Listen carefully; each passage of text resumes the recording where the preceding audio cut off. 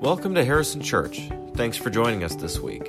Mark your calendar for Saturday, May 19th at 5 p.m. We're having a community picnic with food, music, fun, and family. Open your Realm app and find the notification to RSVP. We hope you enjoyed this week's message for Pastor Shane Page. Amen. Thank you, Jasper. Man, we're glad that you're here to lead us. You may be seated. You know, I shouldn't have sat you, but I'm going to keep you there. We normally stand for the reading of the Scripture, but you were so eager. I'm not going to disrupt that. But I'm thank you guys for all of your leadership this morning, and thank you for coming. If you are visiting with us today, I am just delighted that you are with us this morning. We are on a sermon series. We're at part 4 now of this series we're just calling Alive. It is still the season of Easter. We've got one more week of Easter, and then it's Pentecost, and the next thing you know, it's into the end of May and into the summertime. Can you believe this? And what we're doing for just these last few weeks is we're just trying to consider the stories in the Gospels where Jesus brings new life to someone. We've talked about Nicodemus. We talked about the woman at the well this past week. And now today we're going to talk about another moment in the ministry of Jesus when he brings someone to new life. And I'm going to be reading from our Mark's Gospel from the 2nd chapter. So this is going to be very early on in the ministry of Jesus. Should I have you stand? I should have you stand. Please stand for the reading of the Gospel, please. All right. Verse 1. When he, Jesus, returned to Capernaum after some days, it was reported that he was at home. So many gathered around that there was no longer room for them, not even in front of the door, and he was speaking the word to them. Then some people came, bringing to him a paralyzed man carried by 4 of them. And when they could not bring him to Jesus because of the crowd, they removed the roof. Jasper, I like your reference. Let's raise the roof. They removed the roof above him, and after having dug through it, they let down the mat on which the paralytic lay. When Jesus saw their faith, he said to the paralytic, "Son, your sins are forgiven." Now some of the scribes were sitting there questioning in their hearts, "Why does this fellow speak in this way? It's blasphemy. Who can forgive sins but God alone?" At once Jesus perceived in his spirit that they were discussing these questions among themselves, and he said to them, "Why do you raise such questions in your hearts? Which is easier to say to the paralytic, 'Your sins are forgiven,' or to say, 'Stand up and take your mat and walk'? But so that you may know that the Son of Man has authority on earth to forgive sins," he said to the paralytic, "I say to you, stand up, take up your mat, and go to your home." And he stood up and immediately took the mat and went out before all of them, so that they were all amazed and glorified God, saying, "We have never seen anything like this." This is the word of God for us, the people of God. Thanks be to God. You may be seated. I love that line, when they could not bring him to Jesus because of the crowd gathered there, they just removed the roof. That's just hilarious to me.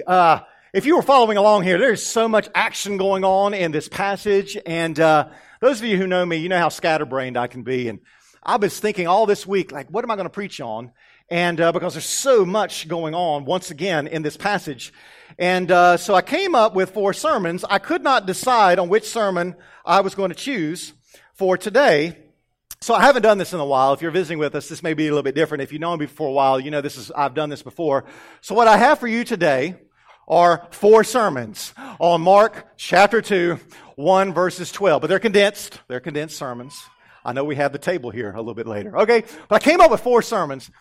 And the first sermon was this. All right, this is my first sermon. Didn't quite make the cut, but here goes. I was looking at Mark and how Mark said that Jesus returned to Capernaum. You can actually visit Capernaum today when you go to Israel. And it's right off the shore of the Sea of Galilee. And it was reported that he was at home.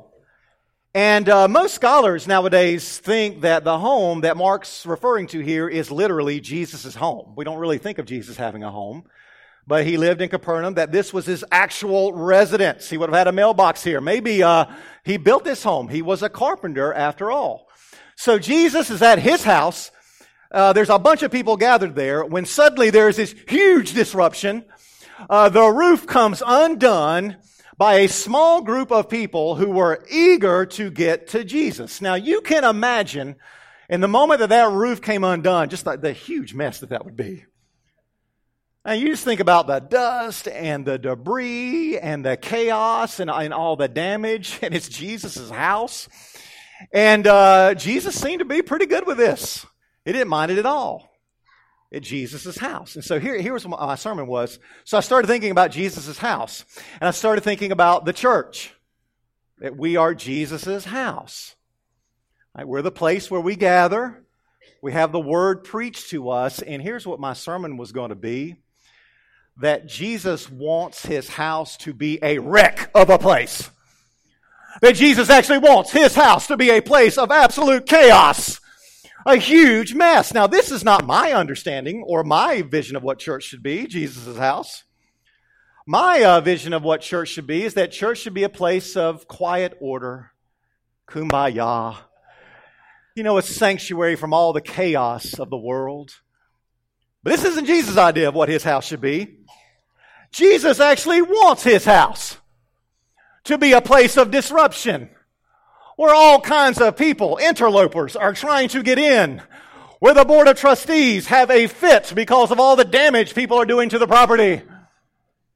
You Methodists know who the trustees are. He wants the church to be like this, and I started thinking about, churches nowadays. We're on a long kind of trend. A lot of churches in the United States are on a decline. And if you look at some of the churches in this country, one of the reasons that they're on decline is because they want their houses, they want Jesus' house to be very clean and very respectable, where certain people should not come in. And yet the churches that are doing well and they're out there are the churches that invite the chaos. That maybe the sign of a healthy church in Jesus' mind, his house, is the place where people are coming in and there's always a repair that needs to happen somewhere. There's always some kind of chaos. That the sign of a healthy church is that he wants his house to be kind of a wreck, kind of a place. And so I thought I was going to end this sermon. I was going to say, Harrison Church, let us be the kind of church that's chaotic. Let us be the wreck of a church of Jesus' house. And I thought, it just sounds so dumb. I can't end a sermon like that. So that sermon didn't make the cut. But it's there. It's interesting to think of, though, isn't it? Jesus' house was a wreck. I think he wants it that way. So then I had another sermon idea. And this sermon idea concerned the 4 stretcher bearers. That's what I'm going to call them. The 4 stretcher bearers who tore the roof off of his house. They tore the roof off. I mean, think about this. To tear off the roof, this is a sign of clear desperation. These people were desperate to get to Jesus. And then it hit me. There's my sermon. Are you and I desperate to get to Jesus?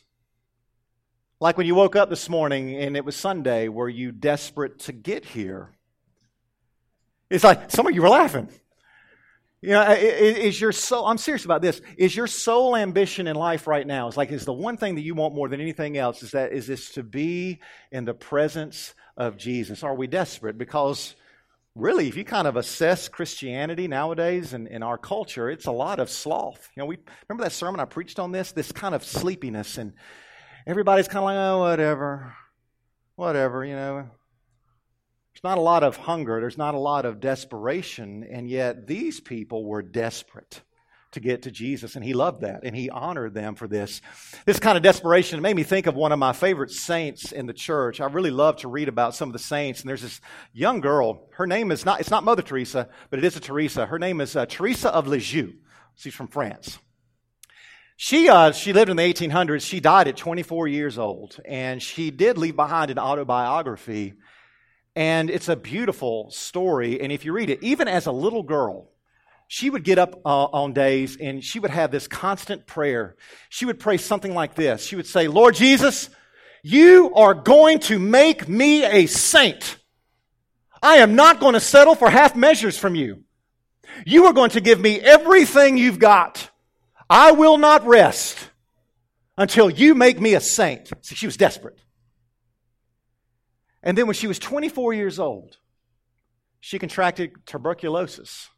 Now, in the 1800s, that's it for the most part. And she died at age 24, and yet now today we know her as Saint Teresa of Lisieux. She was desperate. Jesus honors us when we are desperate to get to Him. That's where the blessing is.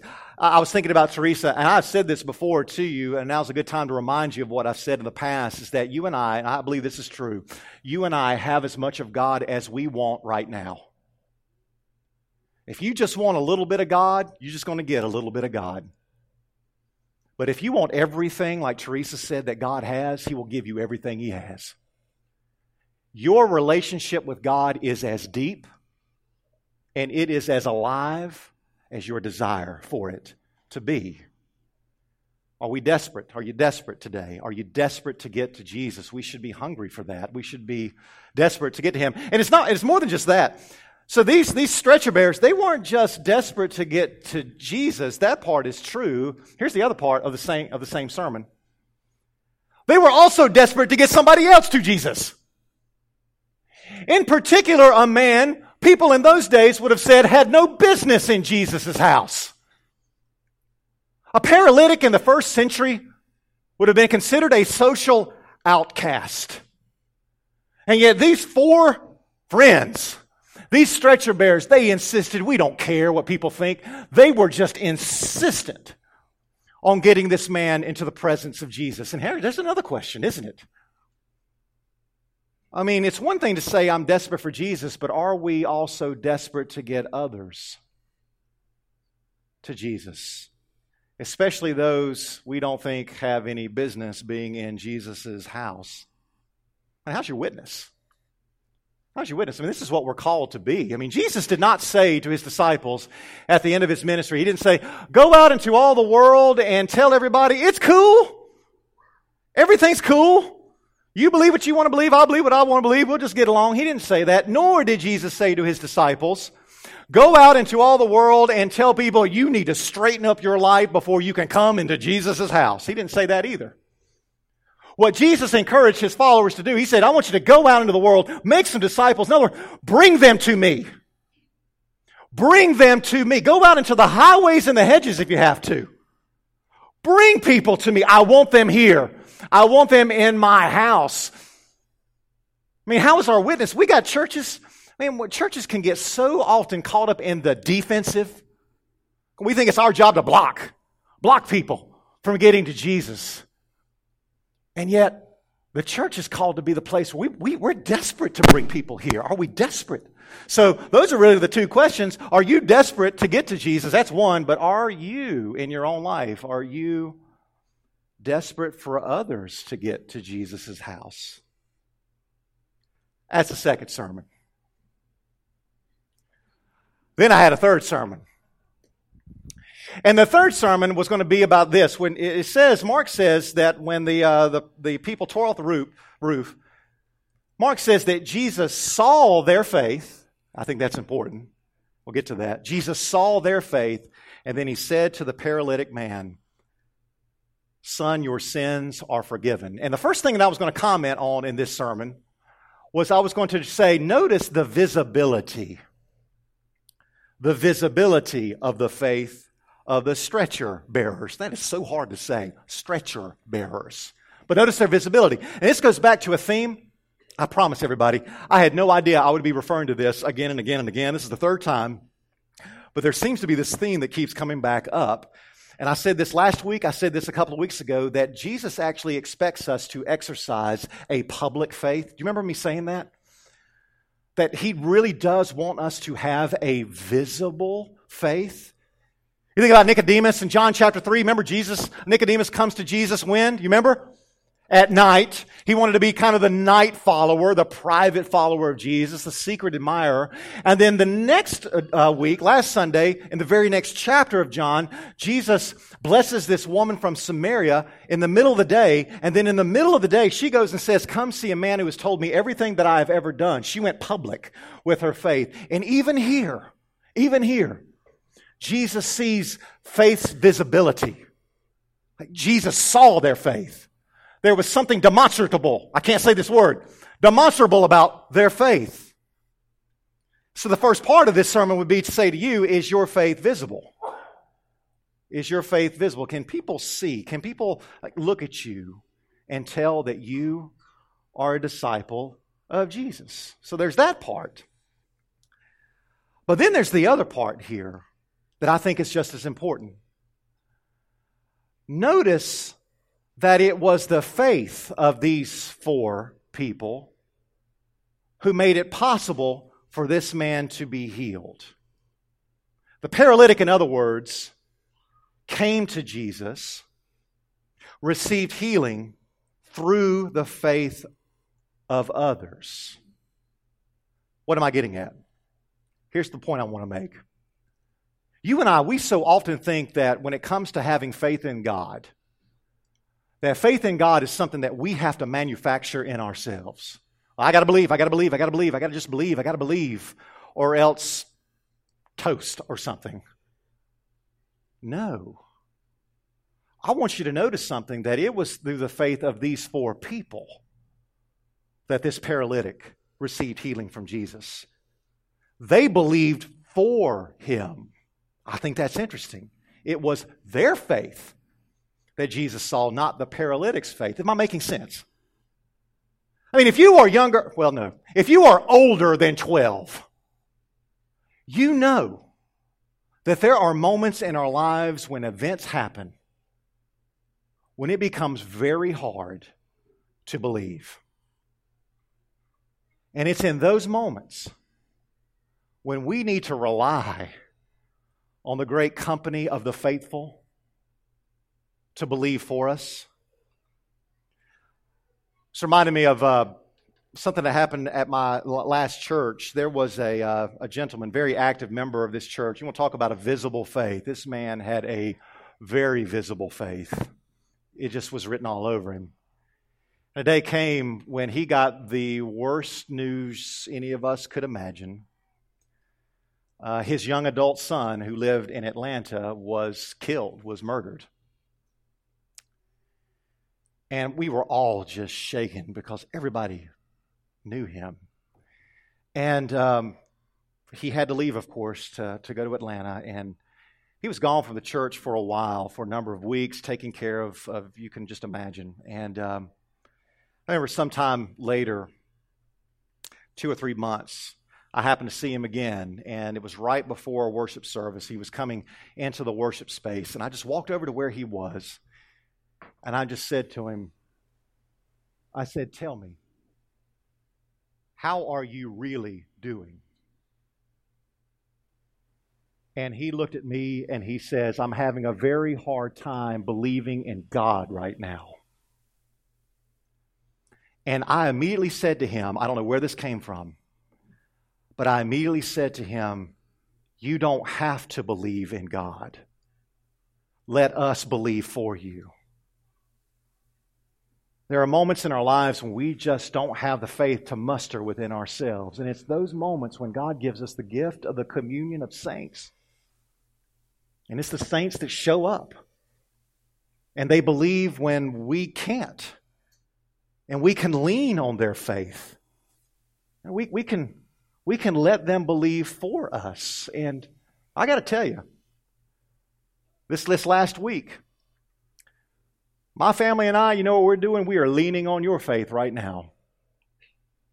Most of you got the announcement. If you didn't, I will tell you that last week I got the unexpected news, or a little bit before then, but I got the unexpected news that I will become the senior pastor of Davidson United Methodist Church in July of this year. And I have been so grateful by the kindness and the well wishes from you. I've really been blessed by this because my family and I, we are grieving right now. Having to say goodbye to this church that we have grown to love. And I've been so thankful that I can lean on your faith. And many of you have said, hey, God is with you and your family, Shane, and God is with Harrison right now. And it's been great for me to hear that kind of reassurance. And Pastor Elizabeth Coppage Henley, who's going to be your new senior pastor. She's leaning on your faith right now too. She needs you. I had a chance to meet her last Wednesday, and she met with some of the staff, and guys, she's wonderful. You're going to love her. Great energy, great sense of humor, but she's leaning on you right now. It is up to you to lift her up, to kind of carry her in your prayers. And what a gift to know that we don't have to believe alone, that we can rely on the faith of one another and each other's trust in God, right? So that was the third sermon. One more sermon, and it's the shortest one of all. Fourth sermon I had was the words of Jesus. So here those stretcher bearers, they rip off the roof, they make a mess, they lower this paralytic man down where Jesus was, and then Jesus says to the paralyzed man, "My son, your sins are forgiven." And I can imagine the stretcher bearers and the paralytic probably thought, not exactly what we were hoping to hear, oh Lord. What they were probably hoping to hear is, "You are healed." But instead, Jesus says, "Your sins are forgiven." There seems to be kind of a disconnect there, but you guys are wise enough to know there's no disconnect at all. You know, oftentimes it's the pronouncement of forgiveness over us that can become our source of healing. He needed forgiveness. He got his healing, but he primarily needed his forgiveness. And that's really the good news of Easter. I think I've said this almost every year. I've got a few weeks with you. You might hear it again. But the announcement of Easter is not, "Hey, everybody, there's heaven when you die." The ultimate announcement of Easter, well, the primary announcement is that Jesus went to the very people who sinned against him and forgave them. And so often in our lives, sin can seem like a paralysis. Sin is understood like that. You can get stuck. You know, you've done something and it haunts you. You keep replaying it and you feel like you can never go forward. You can never get beyond it. And if you're someone that's here like that, if you've got something in your life that you can't let go of and you feel like you're stuck, what Jesus says to you is that your sins are forgiven. And I love what he said to the man. He says, Get up, move on, walk, get out of here, go home." What Jesus is saying is that you can move on, walk. And if you're someone who needs the forgiveness of God this morning, what Jesus is saying to you is, move on, get up. There's a future in front of you. You're not stuck. You're not immobilized. You can move forward and let that be your healing. You are forgiven. So those are the 4 sermons. But let's go ahead and just enact what Jesus did right now. This sacrament, the food from heaven, and the hope that I have for you today is that you will receive these elements with hunger. I want you to come this morning desperate for Jesus. I tell you, if you come hungry to Jesus, He will fill you with His grace. And there's another thing. In the Methodist tradition, all of you are invited to the table. We can't set up blockades here. You can come. And you can come close. We're going to say a few words of blessing, and the servers are going to be standing over here, and I'm going to serve them. Kyle and I will serve them. We are going to have some stations before you as well, and you will come to the station closest to you. We will serve you by what is called intinction. We will give you a small piece of bread, and you will take that bread and dip it into the cup.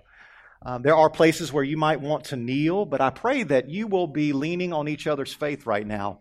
Maybe you need to pray for someone. Maybe you know someone who needs to come into the presence of the Lord. Maybe you need the faith of the church. Maybe you just need to keep your eyes open and see all these people who are coming to the table who have a firm confidence in the constant care of God, and you need to see this. But you are welcome to come. Nothing can stop you. So, Lord, may your Holy Spirit now come down upon us and bless these gifts now of bread and wine. Make them become for us now the body and blood of Christ, that we might be for the world the body of Christ, redeemed by his blood. And by your Spirit, make us one with Christ, one with each other, and one in ministry to all the world. But having received from you, O Lord, I pray that we will leave this place filled with the confidence of our own forgiveness, but may our faith be public. May it be seen. May it be visible. Amen. You know, the bread that we break is a sharing in the body of Christ. And if you think about the ministry of Jesus, he was sent by his Father, and he tore open the roof that separated heaven and earth, and he came down into our midst. And this is the body of Christ for you. And the cup over which we give thanks, this is a sharing in the forgiveness and the healing of our Lord. You are welcome to come. Amen.